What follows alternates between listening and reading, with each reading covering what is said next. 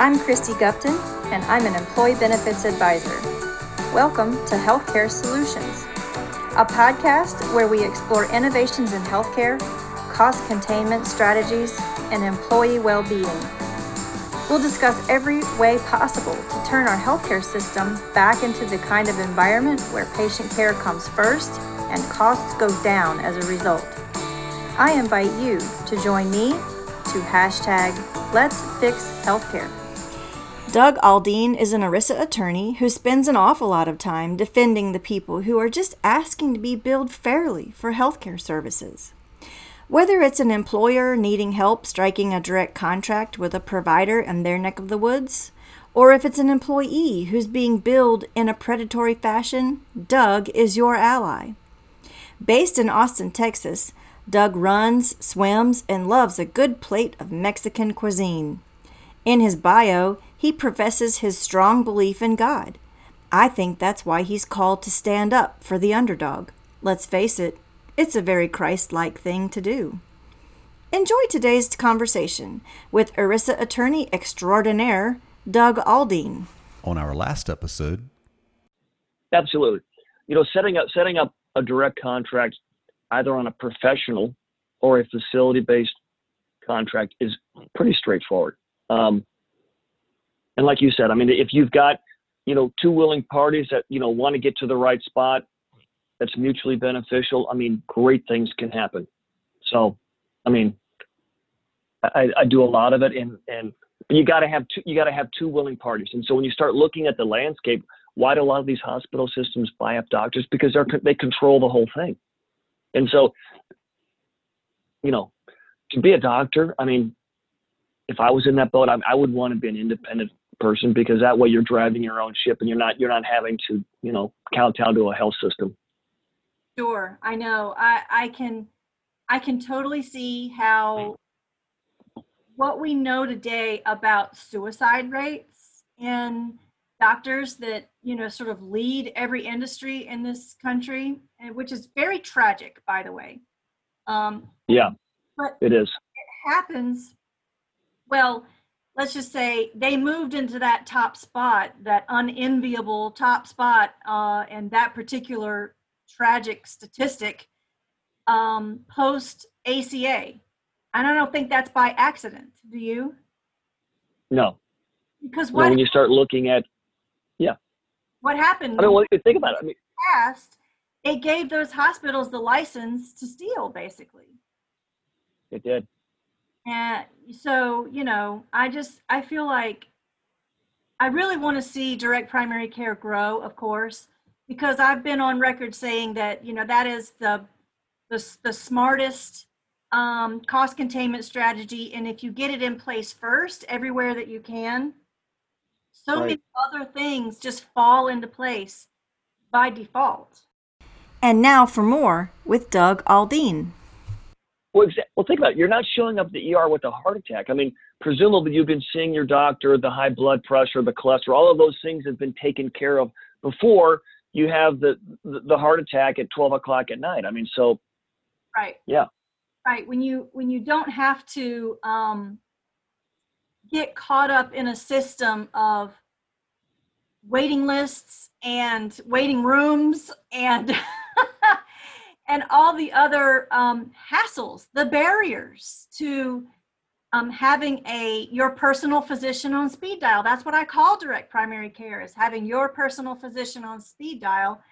And when you have that, you start to tackle your chronic disease.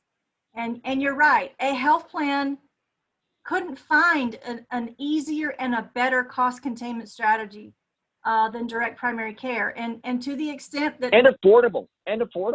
Yeah.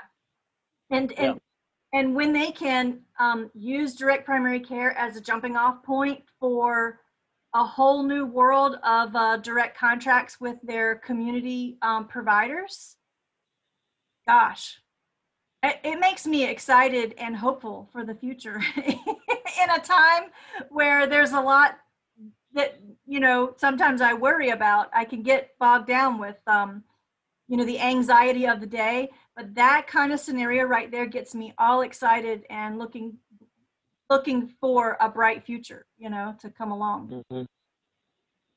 I would agree 100%. I mean, I'm having conversations with health systems today that I thought literally would never be possible 8 months ago, solely based on they're looking for cash. They're looking for more. I mean, because think about it. If you're a CFO at a hospital, you can build a nice business around 200% of Medicare. Exactly. No co-pays. You're not chasing Christy and Doug around for $81. I mean, no co-pays, no deductibles. You can build a nice continuing revenue stream that you can count on around something like that, as opposed to the charge master game, which is just, I mean, it's just insane. I don't think it's speculation on my part to assume that the hospital CFO doesn't like the insurance companies any more than, they like, I don't think that they like each other all that much, because it's a contentious relationship. And I think once it starts to unravel, the community benefits from that. Without a doubt. I mean, because you think about it, I mean, Carl Schuster likes to call it the cartel, which, I mean, I tend to believe, but when you look at the hospitals, it's a mutually beneficial relationship. Turbocharge your rates, you can turbocharge the premiums. If you look at the stock prices for all the publicly traded insurance carriers, I mean, they've gone through the roof. I mean, 1,000%. I mean, they far exceeded the S&P index. There's a number of health systems that, have billions of dollars in investment income. I mean, it's been the biggest redistribution of wealth, Chrissy, this country's ever seen. Hey, wealth and property, right? I mean, there's plenty of property grabs that have flown under the radar that a lot of people don't know about. Even, our buddy Marilyn Bartlett did a project that I'm not sure will ever see the light of day, but I mean, she outed some hospital systems for having offshore accounts in the Cayman Islands. Think about that. And, a lot of you, think about that. You have offshore accounts in the Cayman Islands with billions of dollars, growing, but yet you're the largest employer in a certain area and the largest landowner. And pay no tax. Zero.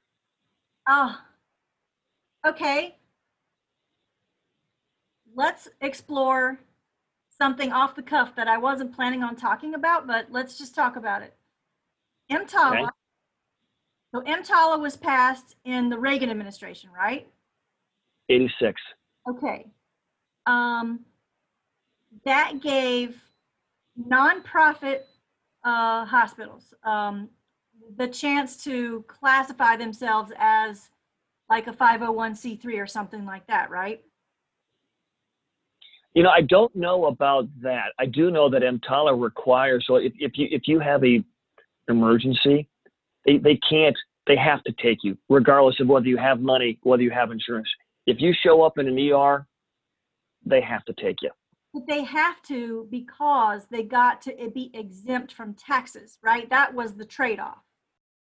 I don't know if that's true, and I do know that the 501c3 and the not-for-profit hospitals, it's been around for a while now. I don't know exactly what all the machinations were with EMTALA. I just know that, and you could be right. I don't know. I'm no expert on that. But, I'm just yeah. I'm just. But if you show up at a hospital and you have an emergency condition, they have to take you. So, is there any talk anywhere about hospitals? I mean, I hear some people talk about it, but just it's more complaining than anything else.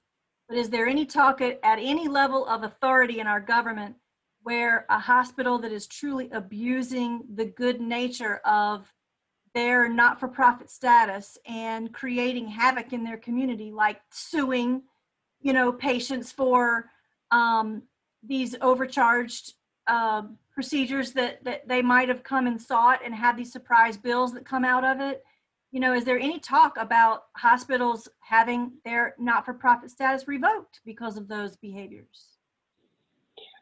So I believe it or not, I do know that the Senate Finance Committee, which is led by Chuck Grassley, the IRS oversees all of the not-for-profit hospitals. And I do know that for fiscal year 2021, a lot of this market conduct is coming under increased scrutiny because, you've got hospital systems suing people taking liens on homes, foreclosing on the liens. I mean, everything bad you could imagine of having an outstanding medical bill. I mean, there's some incredibly, prestigious institutions, UVA, being one of them, that engage in this type of activity. Because there's a disconnect between, the top brass and the people underneath it, because you look at the incentives for those people to do that. I mean, they're making a small fortune off of your poor health. Right. And charging the starting price was a fake made up price to begin with. Exactly. And then turn around and sue somebody because they can't pay the fake made up charge that you came up with out of the sky. And think about this, because if you look at 501R, Christy, there's a limitation of charges, and it limits what you can charge in its AGB, amounts generally billed. So if you're eligible for financial assistance, the most the hospital can charge you is the amounts generally billed. And if you look at what those numbers are as a percentage of charges, I'm seeing single digits out there.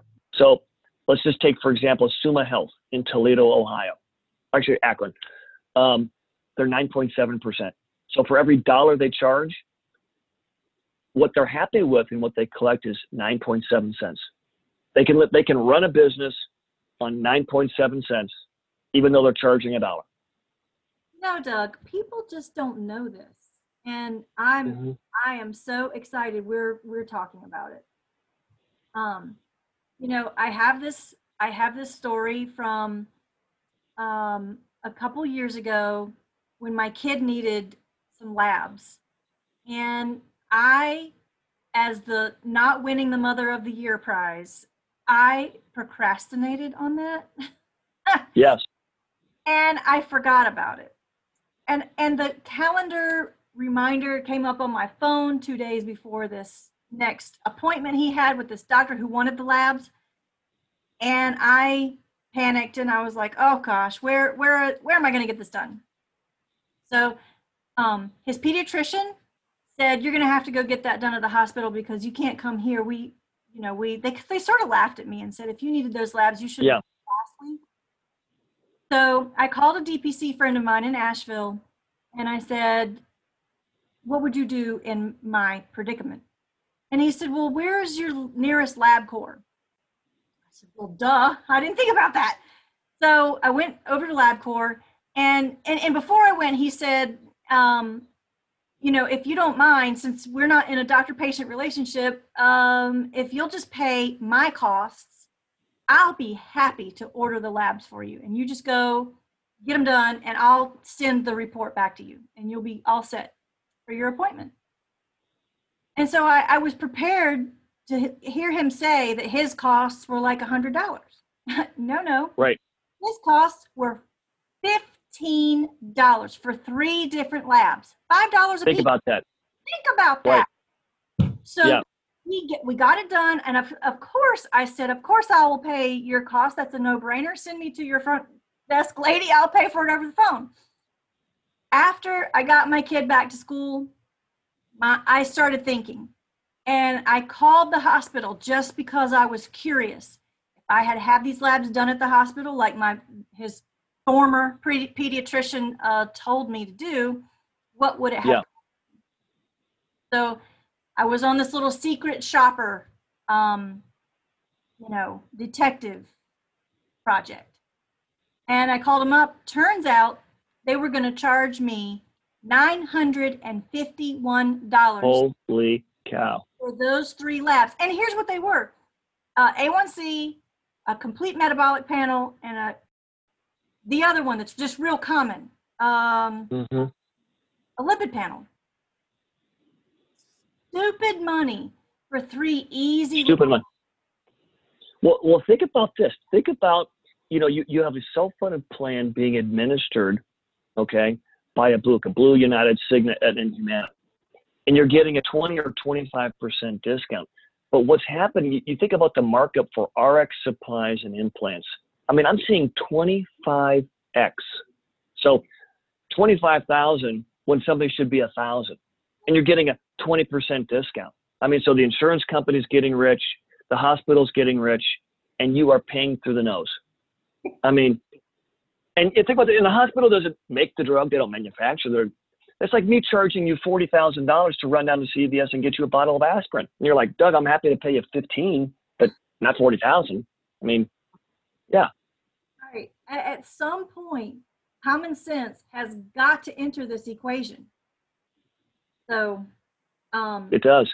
I just think that the more employers that have ASO agreements with the BUCAs to run their self-funded health plans, gosh, I really want to shake you guys into, or as Dr. Keith Smith told me when I had him on the podcast a few episodes ago, that they need to wake up with the smelling salts. You know, we need to get the smelling salts out and Yes. wake up from their coma. I really hope that that's going to start happening. And like you say, with these, the new transparency bill and some of the new things that are going to come out of that, maybe that gives them the information they need to wake up. I would agree. And people like yourself who can actually educate people, go under the hood and really get into the granular details. I mean, that's the key. I mean, because a lot of these guys, when you look at the information, it is what it is. Yeah. Okay, so I want to hear a good story. We've talked about things that need to be fixed enough. So I want you to tell me a happy story. Give me an idea of a project you jumped into and you made some change and good things happened because of it. Boy, let's think about that for a second. You know, I would say this. I would say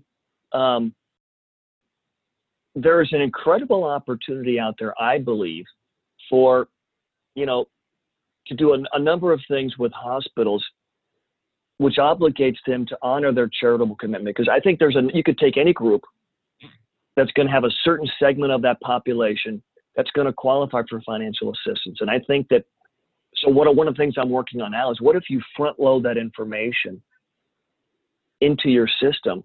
So in other words, you're qualifying somebody initially based on income, what the FAP provides, and you qualify them up front.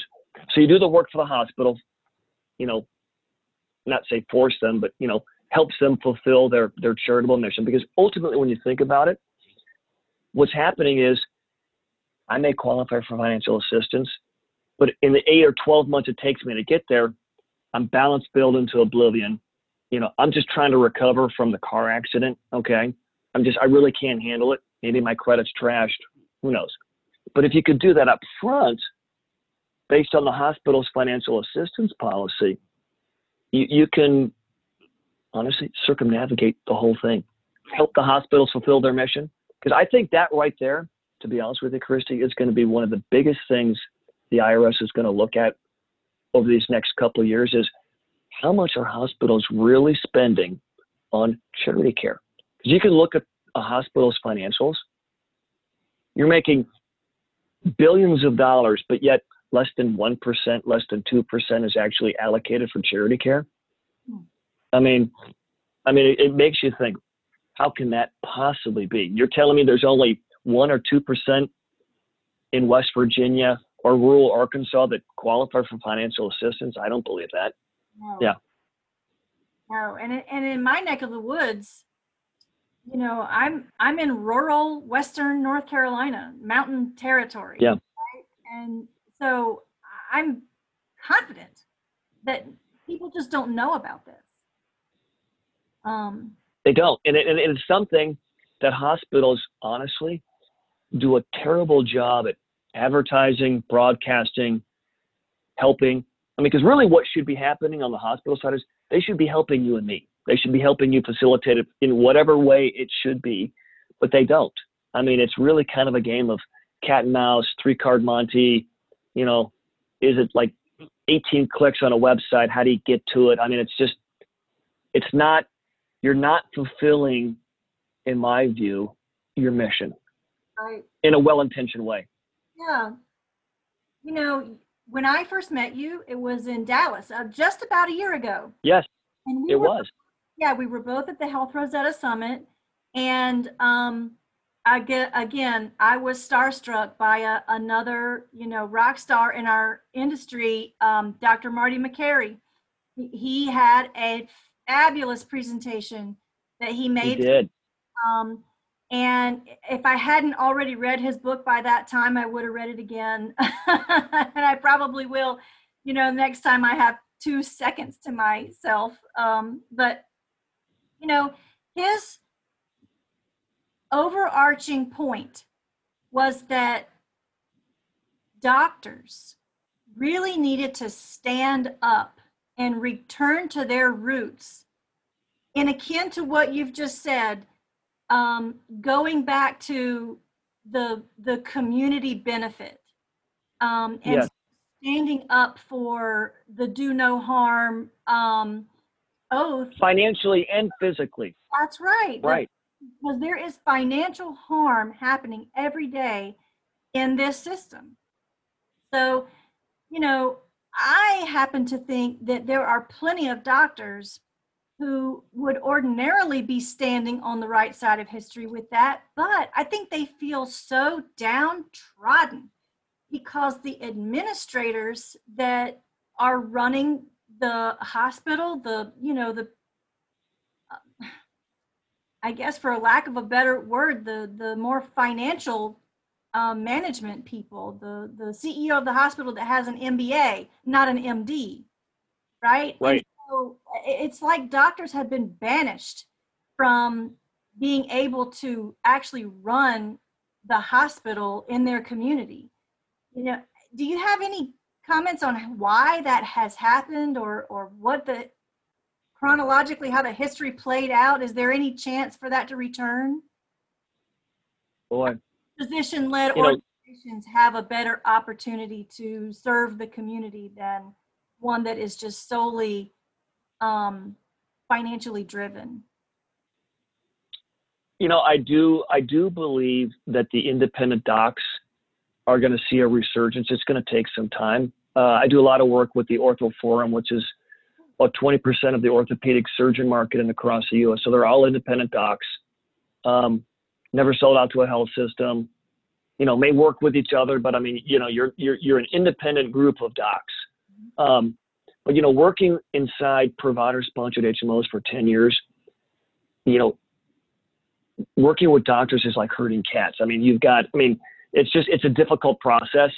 But ultimately, when you think about it, those are the guys that drive the bus. They're the ones providing the care, and they should be driving the bus. I mean, it shouldn't be Doug or Christy. It should be the doctors driving the bus. And I think we're eventually going to get back to it because, I don't think there's any way other than that. I really don't. Because otherwise you've got bean counters running the show, and that doesn't, and that's provided, a not real good result. Yeah. A while back, I want to say it was maybe a year and a half ago, maybe 2 years at the most. Our mutual buddy who we've already mentioned so far, Carl Schuessler, posted this article on LinkedIn about rural hospitals closing. Yeah. And as bad as that is, and I think it's another one of the tragic outcomes of modern healthcare, that too much consolidation is happening and rural hospitals are having to shut their doors. In sort of I guess a moment of clarity, I thought, you know what, maybe it's not all bad.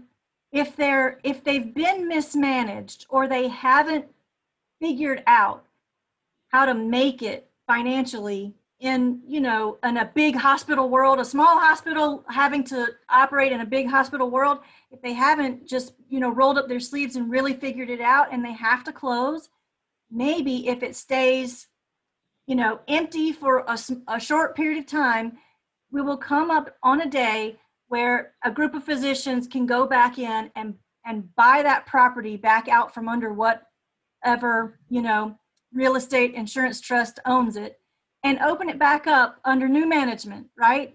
Do you think that Yeah. that's possible?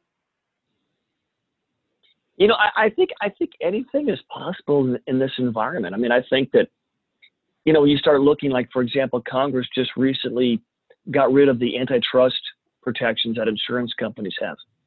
Yeah. And I think, because you think about what we're looking at. I mean, we're looking at a health, safety, and welfare issue. I mean, you can't have people in Western North Carolina not having access to physicians and hospitals. You just can't. I mean, heart attacks, all the things that happen in life, you need to have some level of care there. Now, how you get there, I don't know, but I think anything is possible and nothing is off the table. Sure. Well, Doug, I could sit here and talk to you forever. I mean, we could spend. Likewise. This has been fantastic. Thank you. We'll have to come up with a few more juicy tidbits and have a sequel sometime and just, catch back up with each other on a pretty frequent basis. But for now, I'll sign off and just say thank you. And, with folks like you out there helping employers and providers strike direct contracts with each other and do business in a transparent and cash-based way, a willing buyer and a willing seller just coming together with somebody like a Doug and somebody like Christy at their side to help advise them. That's it right there. Then the future is bright. And so I'm just so thankful for the work you're doing, and thanks for spending this time with us today. And Christy, thank you so much. You have a good weekend, okay? All right, you too. Okay, bye.